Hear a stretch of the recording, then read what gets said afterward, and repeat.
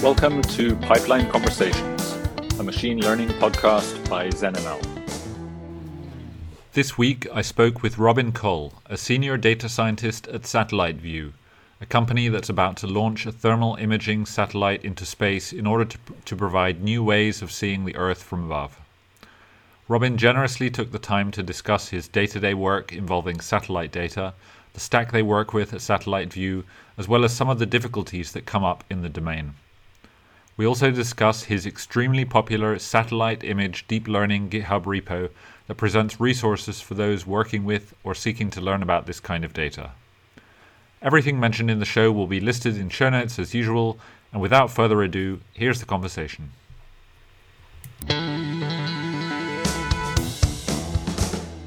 I've got quite an interesting history. So my background is actually in physics. I did undergraduate and postgraduate studying physics and specialized in optical physics, and spent quite a bit of time as a researcher, both in academia and then in industry. And that was really a love of playing with, the laws of physics and hardware. Essentially, I remember being really into the laser labs that we had as undergraduates and thinking that's a really cool area of physics. You can see what you're working with. I want to work in that.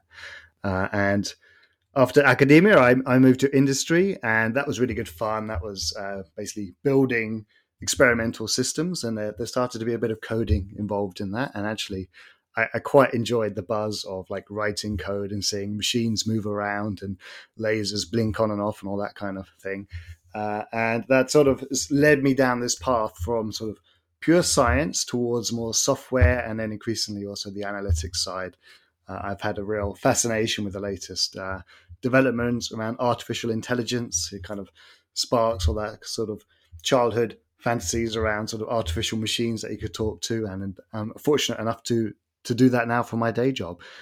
So currently I'm working as a senior data scientist at a startup called Satellite View, and we have a satellite launching in the first half of 2023, which has unique capabilities. It's actually imaging in the thermal, which is a part of the spectrum which no other satellites are currently imaging in, or at least not commercial satellites. There's probably spy satellites that do it, but we'll be the first people doing it in the commercial area, and that is a really exciting position to be in.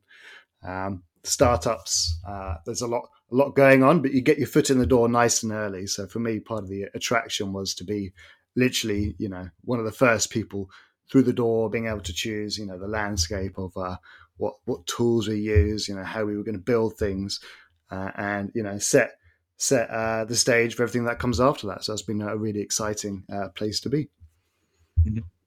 And what does the day-to-day work of someone in your position look like? What does that mean? Because data scientists can mean lots of different things. That's right. I think data scientist is one of those job titles that probably can describe a very broad range of sort of activities. You could be in like e-commerce and looking at customer data, or you could be like myself and be basically working with images all the time. So to answer your question, my job at the moment is mostly R&D around actually processing of our images, which have unique qualities and potentially unique applications. And for the most part, we're scoping out the applications for that imagery. We're doing a series of short proof of concept research sort of cycles to, sort of identify promising applications for the imagery, demonstrate that we can extract whichever signal it is that we need to prove that, and then coming up with sort of pitch decks to demonstrate to potential clients the value of that application. Yeah, I guess I'm wondering to myself, like, how you, if you say this is like the first time it's been deployed in this sense, like, or it will be deployed next year, like, how do you develop the applications, like, before you have the data somewhat? But I guess you can do experiments with the sensors on the ground. There are some precedents for what we're doing. So there's already drone surveys and aerial surveys that do sort of some of the similar things that we're looking at doing. And actually, currently, we're capturing imagery on a plane. It's flying both in Europe and North America with what's called an engineering model of the camera. So this is sort of sort of replica of what's going to be on the satellite, and we're capturing imagery already. So we're already capturing some data, and it's really as simple as looking at the data, saying, okay, that looks like a really interesting phenomena that we're seeing there that potentially has commercial applications to such and such a sector. Let's speak with the sales team. They have their contacts and they can speak to potential customers for that data, and we have a bit of a feedback loop, obviously, where we try and refine, a potential product around or solution around what we can see. And I mean, obviously, within the limits of what you're comfortable with saying, but like, what are the kind of areas that this new sensor opens up? So one of the main areas we're focusing on is the built environment. So you're probably aware that residential property, commercial property, it uses an awful lot of energy just to keep it warm in the winter and even in the summer to cool it. And this is, a very topical problem around sustainability and sort of future economic and energy planning. So one of the areas we're looking at is, in particular, sort of studying the built environment to identify, say, inefficient buildings, buildings that are basically leaking heat and we can be identified for modernization or change of purpose or upgrade. So that's one of the key applications. There's also applications around just economic insights. People just want to know, are places busy? There's a lockdown due to COVID, for example. How many factories have ceased production? And there's lots of value in just that kind of economic insight that can be gained. Yeah, it's been really interesting to see. I mean, I obviously only follow the kind of the very the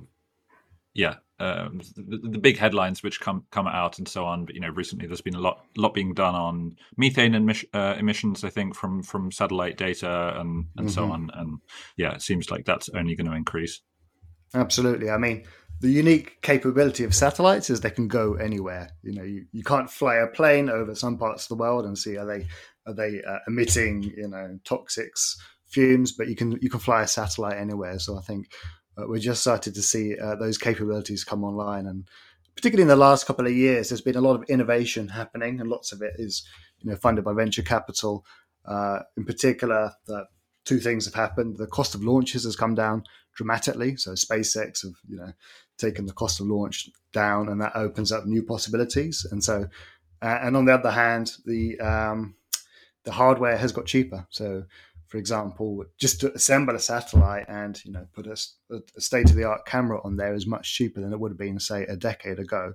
And this allows both investors and entrepreneurs to take more risks and more gambles and try out different kinds of technology. So something like the methane scanning satellite, it needs to be commercially viable, of course, and costs come down and applications become more obvious, and suddenly those become viable commercial activities. So to take a step back, and I don't know how far back a step we want to take, but just in terms of like the domain of data derived from satellites, let's say, like, what is this domain in terms of how we deal with it in terms of computer vision and deep learning and so on? Like, what are the problems you have to think about? Like, where are the kind of the key the key areas in this, and what does it mean to work on this data? Sure. So, I mean, satellites have been capturing images of the Earth since the 1960s, and obviously the quality has improved over time, and the volumes of data have grown significantly. Historically, much of that data was analyzed by people, of course, literally rooms full of people poring over the latest imagery to identify what's going on in Cuba, or, can we, manually map out changes to the Earth? And obviously that's a costly activity, something that is not particularly fast and doesn't scale particularly well, of course.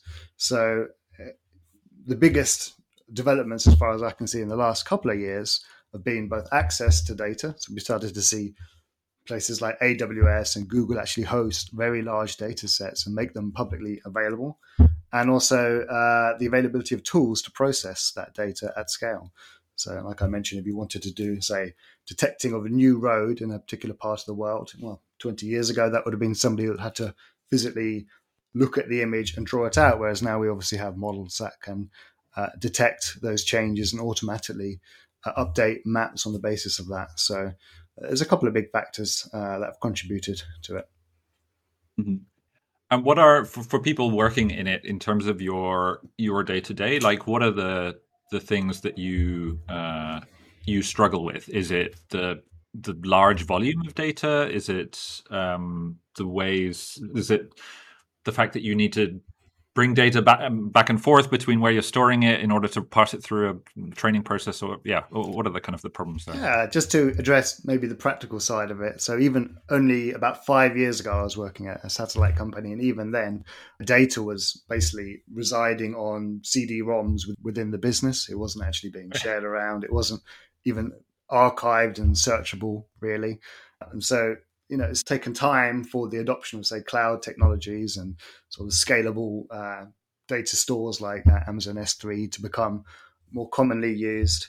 And we've seen actually, those technologies become cheaper and understood and used by the practitioners who process this kind of imagery.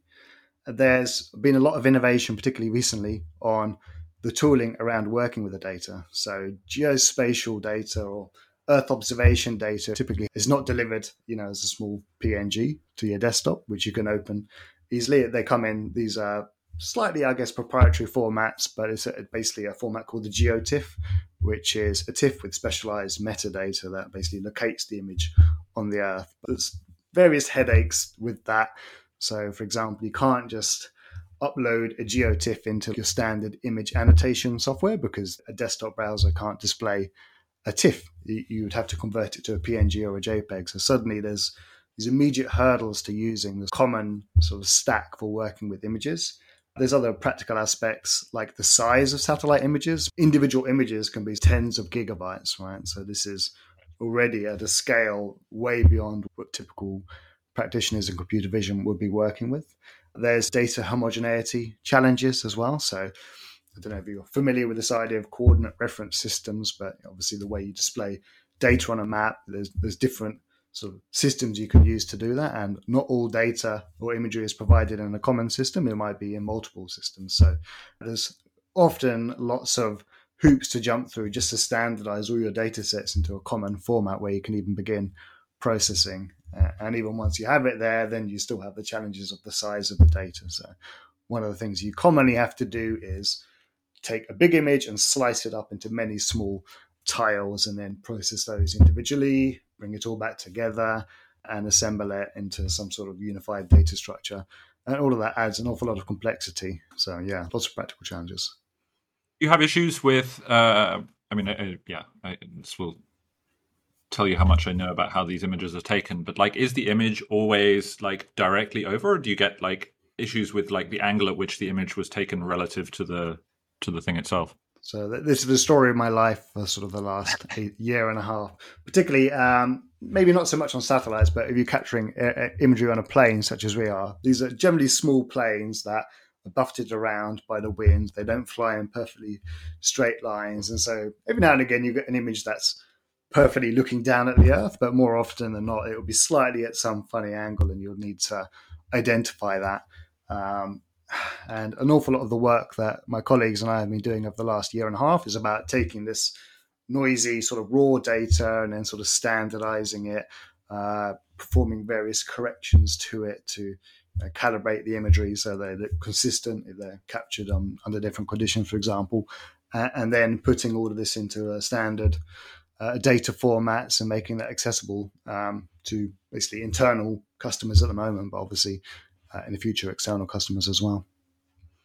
I can imagine that all of these challenges may also be kind of great drivers of innovation in kind of technological innovation in various ways. Just to have to deal with these problems, you have to develop new techniques or whatever. Is that the case, or is it really is that innovation, I guess, being shared among all of the practitioners, or is it all kind of kept in-house? There's definitely a lot of innovation happening, and the best practice is moving very quickly. If you had looked at what was sort of published on GitHub and in the literature sort of 5 years ago, every single paper or team or repository would have a slightly different way of doing things, but actually over time they sort of standardized. And now, for example, you've got like projects like TorchGeo, which is part of the PyTorch ecosystem, which seeks to basically provide a common framework to work with geospatial data and really lower those barriers to entry. I'd say that the entire availability of computing resources, over the last 10 years, we've seen the adoption of S3 for data storage, EC2 for processing of data, and the sort of easier access to sort of large clusters of computers for processing large volumes of data. That actually makes it much more practical to work with these data sets than it would have been, say, a decade ago. And many of those developments were not for geospatial, but clearly the geospatial can benefit from them. Yeah, and it sounds like there's at least as much in terms of, firstly, the problems, but also kind of best practices in terms of like the data engineering side as much as there is on the model development side in order to make this all work. Yeah, I mean, the model development side, I think that's obviously what we're here to talk about a bit today, but that's probably lagging the other areas, and it's not quite clear yet what the best practice is. There's been a couple of projects, for example, like Rastervision is one that's maintained by an American company that basically tried to provide best practice and tools for processing imagery, particularly using deep learning models. But I think with a lot of these new technologies, it maybe takes a bit of time for it to mature, or perhaps build up a sort of critical mass of users before you really get the benefits in terms of the usability and the sort of the ability of that tool to reach maturity quicker. So I think it's slightly lagging behind the other areas, but I'm confident that there's a lot of activity happening, and this will be sort of a solved problem pretty soon. Right. Yeah, I can only just imagine. I mean, in software engineering, you have this kind of off by one era, and I think I can just imagine with like the satellite data and all of the problems you outlined earlier. There's just a dozen different ways where you could have kind of an equivalent of you formatted something in the wrong way, like the order of whatever coordinates, whatever isn't just right, and must be quite hard to unpack all of that sometimes. Yeah, I think they're there, but obviously, really experienced people would know about all the little pitfalls and the gotchas. But right, we need to lower the barrier to entry so that people who maybe come from a more general or machine learning background can start working with remote sensing data rather than forcing everybody to become an expert in those. Yeah. So I'm interested to kind of talk about your stack, like your process. How do you deal with all of these images that you have to deal with? What does that look like in your case? So as I mentioned, I was the first hire, and I had the sort of the opportunity then to build from scratch. And actually, in my previous role to this one, I was working as a data engineer at an e-commerce company, and so I brought many of the ideas and tools that we'd used in that role to apply to our current data. So, for example, the data that we capture on the plane flights actually gets returned as these single, very large binary files that then need to be basically accessed and individual frame data captured from them.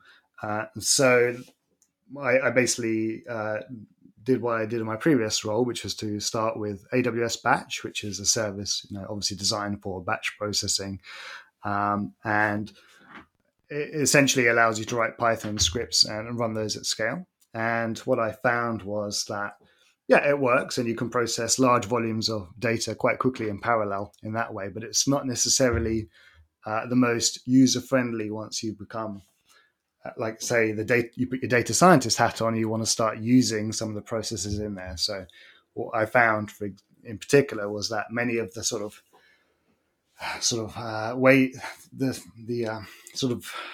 the variables that you use to calibrate your data, they needed some fine tuning. So I needed to do some experiments really to identify what was the best way of processing our imagery. And if you have everything in a single massive batch job that runs for an hour and then gives you a result, that's not really ideal for experimentation. So the next thing I did was actually to break out sort of chunks of the processing into Lambda functions. This sort of evolution moved from having a single batch job that did an awful lot of things to having a batch job which actually was just coordinating several different Lambda functions, each of which could then be accessed outside of a batch job for experimentation. That has a couple of sort of advantages. For example, like you can access just that individual chunk of the processing anytime. It's just a Lambda function. You can use it in any other analytics application. It isolates parts of the processing code. And actually, I did find some funny issue. Originally, I was using matplotlib, right, to create some visualizations.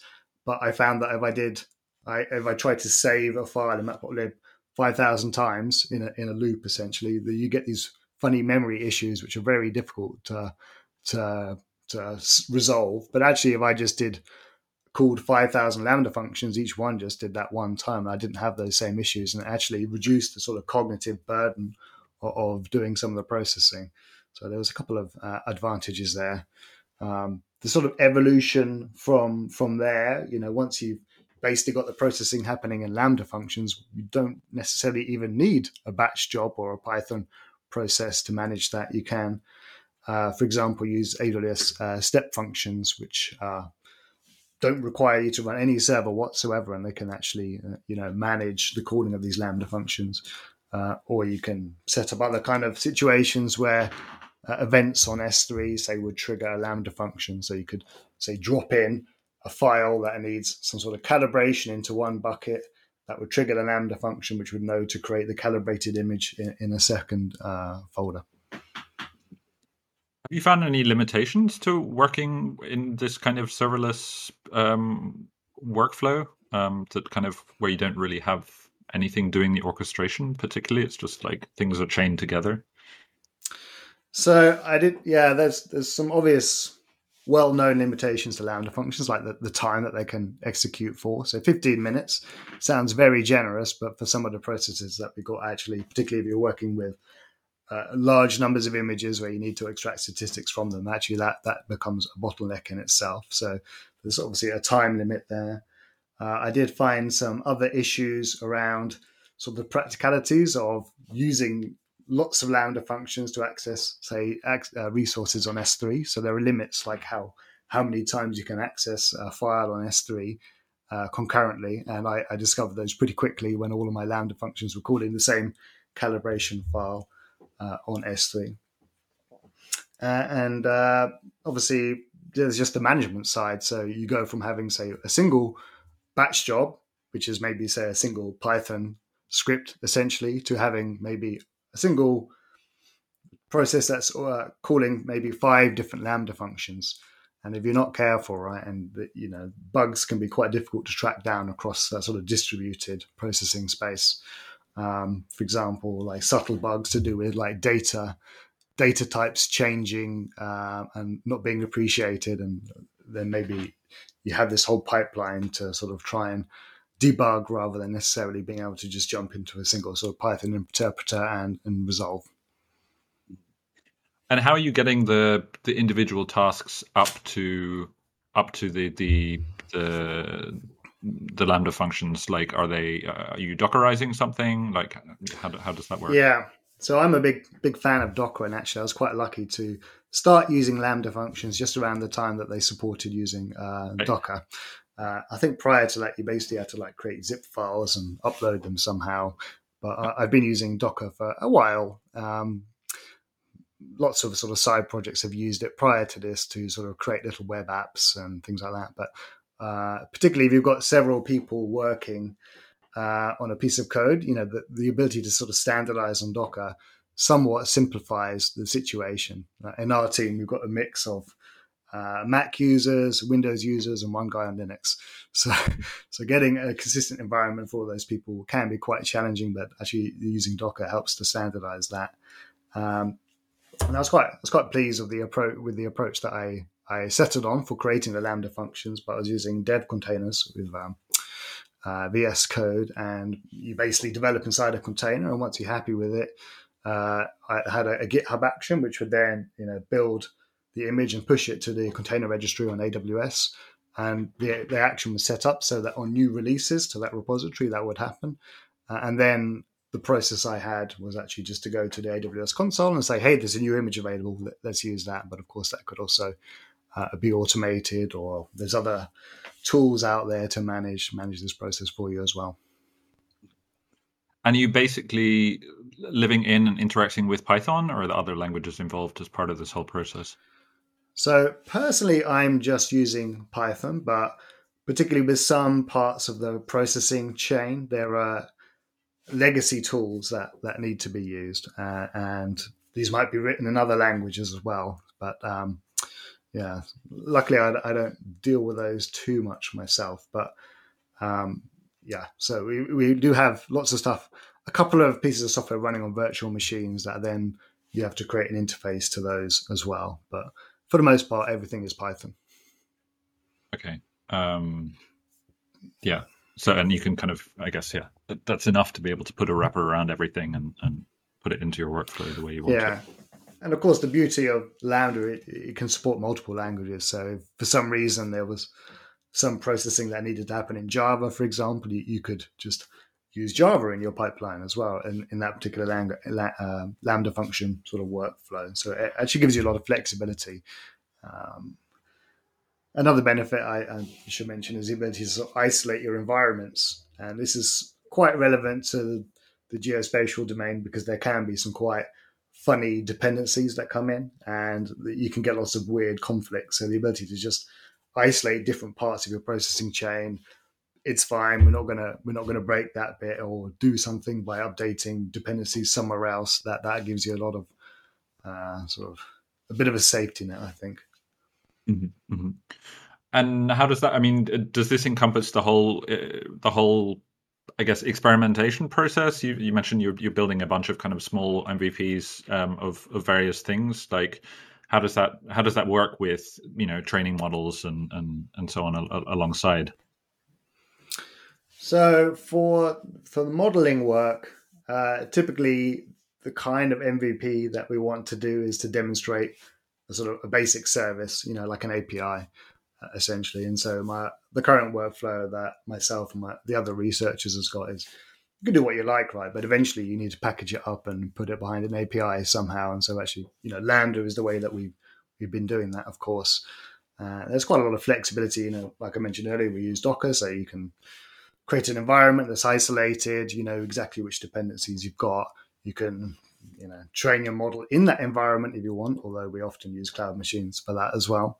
And then as long as it gets deployed to a Lambda function and has an API in front of it, then sort of MVP requirements are met. And typically at that point, we'd hand it over to the engineering team who would do the things that they need to do to make it more robust. But in a startup, the lines are quite blurred. So sometimes we'll find ourselves doing a bit more of the engineering work than other times.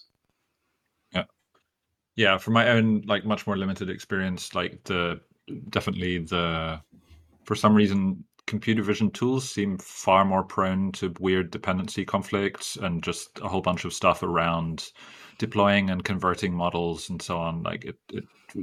You often hit these really painful things that you just yeah. My personal pain is compounded because I was one of the early adopters of the Mac M1. And so, things just didn't work on it to begin with. And then you've got Docker, which runs, I think, in emulation on it as well. Computer vision, it does bring a lot of funny dependencies in. So, for example, like OpenCV is used by an awful lot of libraries for loading images and performing operations on them. And that is obviously written in C++. And, I've had various issues where for some reason it works in Docker on one machine, but not in Docker on another machine. And there's inevitably some extra steps you need to take to get things working. I'm a bit envious of the people that can just use sort of pandas and scikit-learn for everything because that looks way more straightforward. Yeah, it definitely feels like particularly things around OpenCV. Not to pick on any particular library in particular, but yeah, there could be like huge compound benefits for fixing those underlying like nagging issues. I feel. Yeah. And I think, again, that's one of the areas where Docker can help. So, for example, like somebody can create an image, it's got everything you need in it, and you just need to add what additional parts you need to it. And, we can get an engineer to refine that, say, and then the data scientist can come along and use it. And speaking of just tooling, like what special tools do you use? Special favorite libraries? What kinds of things are you using as you do your day-to-day work? I mean, most of it is probably familiar data science stack. So I use VS Code. I use Jupyter Notebooks inside that for lots of my sort of R&D activities. As I mentioned, we use Python and Docker as well. Most of the time my imports would be something along the line of import NumPy, import Pillow. We also use a mixture of PyTorch and TensorFlow as required. So for the most part, it's familiar stuff. I mean, I think like computer vision is becoming much more mainstream these days. So I definitely feel like the tooling and the libraries around it are much more user-friendly and fully featured than they were even just a couple of years ago. And are you mainly, it sounds like you are, but are you mainly kind of hanging out with open source tools, or is there anything kind of custom or proprietary you need specially? For the work that I do, it's all open source. We do use some sort of proprietary tools for some aspects of the data processing, but actually not particularly touching the images that I work with.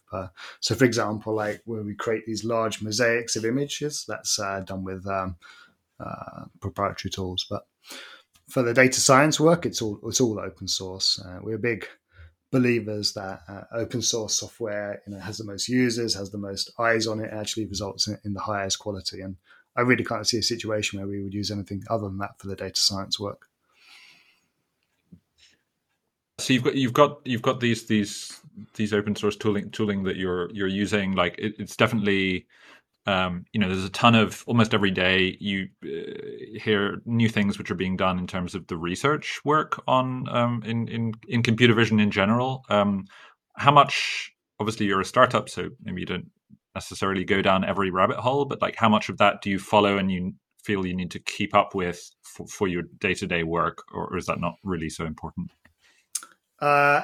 I find it a very interesting and fascinating topic. I try and put in, say, half an hour a day just to check. There's a couple of journals that I check just see what's there, and stuff just pops up in your feeds as well. I find that an awful lot of stuff just is presented to me on, say, Twitter or GitHub that we immediately find useful. We have a couple of areas that we're particularly focused on right now, which are our highest priority, and so we keep a closer eye on those areas. But there's an awful lot of material happening, not just in the remote sensing computer vision world, but also the wider computer vision world. So there's a lot of work, for example, happening in teams that are working on autonomous cars that is very relevant to what we're doing as well. So we have quite a broad focus in terms of keeping an eye on what's coming, but it's a lot. It's a challenge. And I guess, I mean, the whole transformers, multimodal models story, like is that kind of infringing onto your attention as well, increasingly? I hope that we'll get to that point soon. We're still basically doing quite, I'd say, more bread and butter sort of computer vision work. Basically, we're still solving a lot of the sort of foundational challenges around image quality and, so, but yeah, that more exotic stuff and where a lot of the innovation is happening, that's obviously where we hope to get to once all this work is done. Nice. So you maintain a super popular GitHub repo, the satellite image deep learning repository. I'm kind of interested, just if you could tell a little bit about the backstory behind that. How you came to start working on that. Sure. So this was I started this in a role 2 or 3 roles ago when I was actually working as a scientist. Basically, I was working on the optical design and characterization of telescopes to go on satellites, a company called Surrey Satellites. And I had a couple of days just to do some blue skies research. And I said, I'm going to investigate artificial intelligence and what we can do with that to help catalog the imagery that we've already captured. So I spent a couple of days just working on a basic classification task using TensorFlow 1 at the time. And what I discovered was there was just very little material available to help you start working with remote sensing data using deep learning tools. I mean, I think when I started this repository, there was probably about 4 or 5 references on it, and there really was just not much to be found. So I kind of started this as a cheat sheet to myself and didn't really think it would ever get much interest outside of a very small niche. But I think what we've seen is that a lot more people outside of the classic remote sensing community are interested in the data, and that is reflected in the popularity of this repository. I think it was at like 20 stars for the first couple of years, and then probably went up to a couple of hundred, but I didn't really notice it until maybe I started my current role, which is only a year and a half ago, and then it's really taken off since then. It's over 3,000 or something now, I think. That's right, yeah. Amazing. Yeah, and it's definitely approachable, I would say, to non-experts in the field. Like that's what I've enjoyed. Like it's depending on whatever specific use case or whatever, there's it seems like there's increasingly like an example for everything, and find it really useful for that. That's right. Yeah, I think when this repository started, like the examples were like 200 lines of code, and now it's like import PyTorch, and 5 lines later you've got a prediction. So definitely, it's got a lot more user friendly, and I like to think there might be a feedback loop where the more material that is available will help people get to those efficiencies that much quicker. Mm-hmm. And how is the space in terms of access to open data sets at the moment, like in the remote images domain? Has that changed a lot? Like, are there free data sets available for people to just get going with? Yeah, I think definitely. I think I mentioned earlier on that like 10 years ago, lots of this data would have been very hard to access. I've even heard about people like sending requests and getting DVDs through the mail. Right?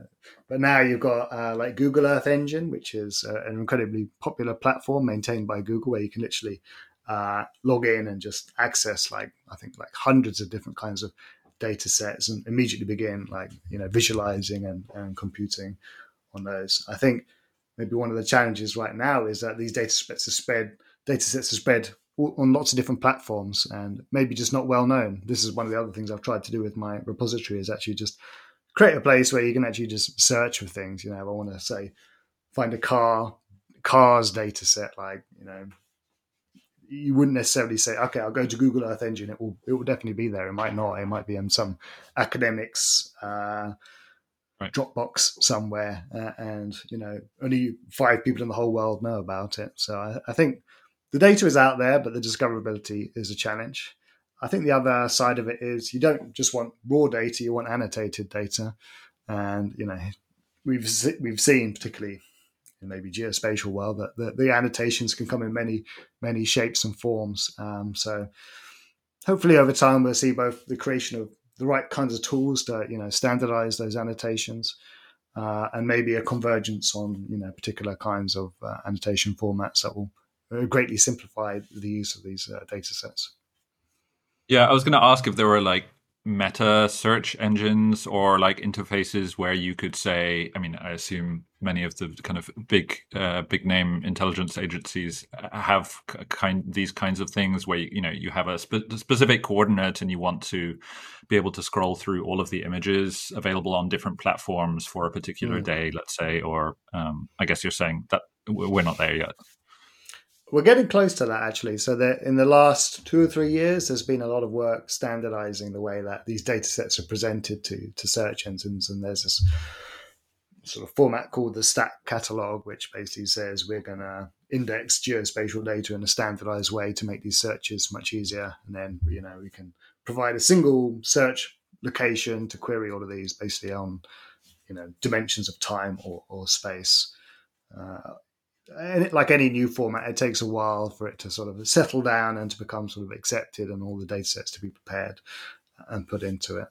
So I think we're close, but it's not quite there yet. There's a couple of like general purpose like resources out there. Like I found that Papers with Code, for example, has links to lots of data sets, and then there's lots of so for example, some of the image annotation platforms also host data sets. So I've used RoboFlow a little bit, and for example, that has a data set catalog on it where you can query.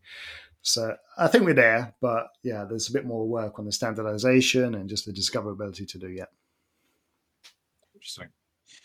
I'm curious if there are some kind of things which you do in your day to day, particularly in the context of a team, maybe around this particular domain of data, which where you've kind of learned some best practices. I'm thinking, particularly kind of anomaly detection and error detection around like when you're building your models. Like for computer vision, this is often like can be quite a visual thing, and like you'd like to like refer back to, I don't know, the overlays of things that you're detecting on top of images and so on. Are there things that you do like regularly around that which you found really valuable? Yeah, I mean, it might sound a bit mundane, but we use Slack to share interesting insights. So, for example, I'm on the R&D side, but we have people that are more on the analytics and analysis side who actually spend a lot more of the time actually looking at the imagery, and they often spot unusual things that I just wouldn't notice just because I don't spend that much time looking at the imagery. And just having that channel of communication where you can share insights, I think is really useful. People finding unusual things in the image that we need to know about before we create models is really important. You brought up kind of annotation there. Like, is annotation like part of your workflow? Do you outsource it? Like, is that how do you handle that? Yeah. So essentially, if there's annotation that needs to be done, then whoever's working on the research project has to do it, which I think has benefits, right? Because you actually spend more time getting hands-on with the data, and you also have to be smart about working with the data. So we've done some R&D activities using a tool called Lightly to try and understand the distribution of sort of our data set and understand, which parts of a data set even need to be annotated or have the most unique characteristics and therefore should be, prioritized for annotation. It takes a certain scale to get to the point where you can actually outsource annotation. So if you go and speak to an annotation company, they'll say, "Oh, how many millions of images have you got?" And if you come back with a number that's not millions of images, they say, "Okay, sorry." So it's kind of like driven on both ends. That I think it's worth doing to some extent, but also you need to be at scale before you can outsource a lot of this stuff anyway. And are you using just standard open source annotation tools, or are there special things for satellite data that you need to use? It's a bit of a mixture at the moment. There's no ideal tool. There's obviously lots of annotation tools out there. If you narrow that down to the ones that support geospatial data, that list becomes very short. And if you narrow that down to the ones that work with our kind of single channel thermal imagery, the list is vanishingly small. So basically, it depends on the task at hand. Either pre-process your imagery into the format that can be, used on a standard tool. So we lose all the metadata around where the images are. We just have PNGs that are contrast stretched and resized, and just put that through Label Studio. Or, and actually I was doing this morning, you create your own tools where you can actually work with the geotiffs as is and annotate on those. So the perfect tool does not yet exist, and I think there's always that build or buy trade-off that you have to decide based on how niche your application is, and I think it's going to take a bit of time to figure out where exactly we sit on that build versus buy. Yeah, it definitely seems like at certain scales and certain applications, people just end up building their kind of own custom annotation platform, and I mean, like you said, there's 1,000,001 annotation tools available particularly in the kind of closed source realm, but no, doesn't seem like there's a kind of a clear standout, very flexible and extensible tool which allows you to do anything. Yeah. I think the way I'd like to see it go is that we wouldn't build a tool, just for our own purpose. We would ultimately contribute to an open source tool. And I think, Yes. for example, is it Diffgram? I saw they support like annotating synthetic aperture radio imagery, and that obviously is being provided by a company that generates that kind of imagery. And I can see that maybe we would do the same thing for thermal imagery in the long run. So we usually end with a kind of a couple small questions. Interested to hear your take, given your background. First one, what would be kind of a quick win that, in your experience, you think would be useful for someone to make their productionizing of models more robust? So my answer to that is validate the data that you're inputting to the model. So I've seen this myself, where I've created a model, I'm very proud of it, and I put an API in front of it and I show it to a colleague, and immediately there's issues because actually the formatting of the data is ever so slightly different from what I was expecting. And so a bit of time up front just to validate the quality of the data and the format of the data can save a lot of pains later on. The speed at which you answered that suggests that you've been burnt by that. Yeah, for sure. Oh yeah. And what would be kind of one part of putting models into production that you think is neglected by tool makers in the space, in whatever area, I guess? So I've got two answers to this. The first one is around like the optimization of the actual inferencing experience. So particularly for vision models, there's several different strategies. You can compile it to some other format and actually get like a 10x improvement in the rate of inferencing. But that's quite specialist work. And let's say as a data scientist working on the model, that maybe doesn't fall in your camp. And as somebody on the ML engineering side is maybe a bit too specialized, it doesn't fall in their camp. It's sort of in the cracks a little bit. So it'd be quite nice to see that supported. And I would also there's a second part to that, just to say, can we please see more support for vision data? Because nearly all the tools out there basically focus on, text data or tabular data. And vision is like a footnote somewhere. So please can we have some more for the vision people? Nice. Well, yeah, thank you very much for coming on. Definitely been really interesting to hear this kind of use case and your experience working on it. Thank you, Alex. It's been a pleasure to be on. Yes. Thank you for listening to this latest episode of Pipeline Conversations. If you enjoyed what you heard, please consider giving us a review wherever you get your podcasts. It helps us get seen by more people, and of course, it's always nice to receive feedback. If you have suggestions for future guests, please send them over to podcast@zenml.io. Thanks. Until next time.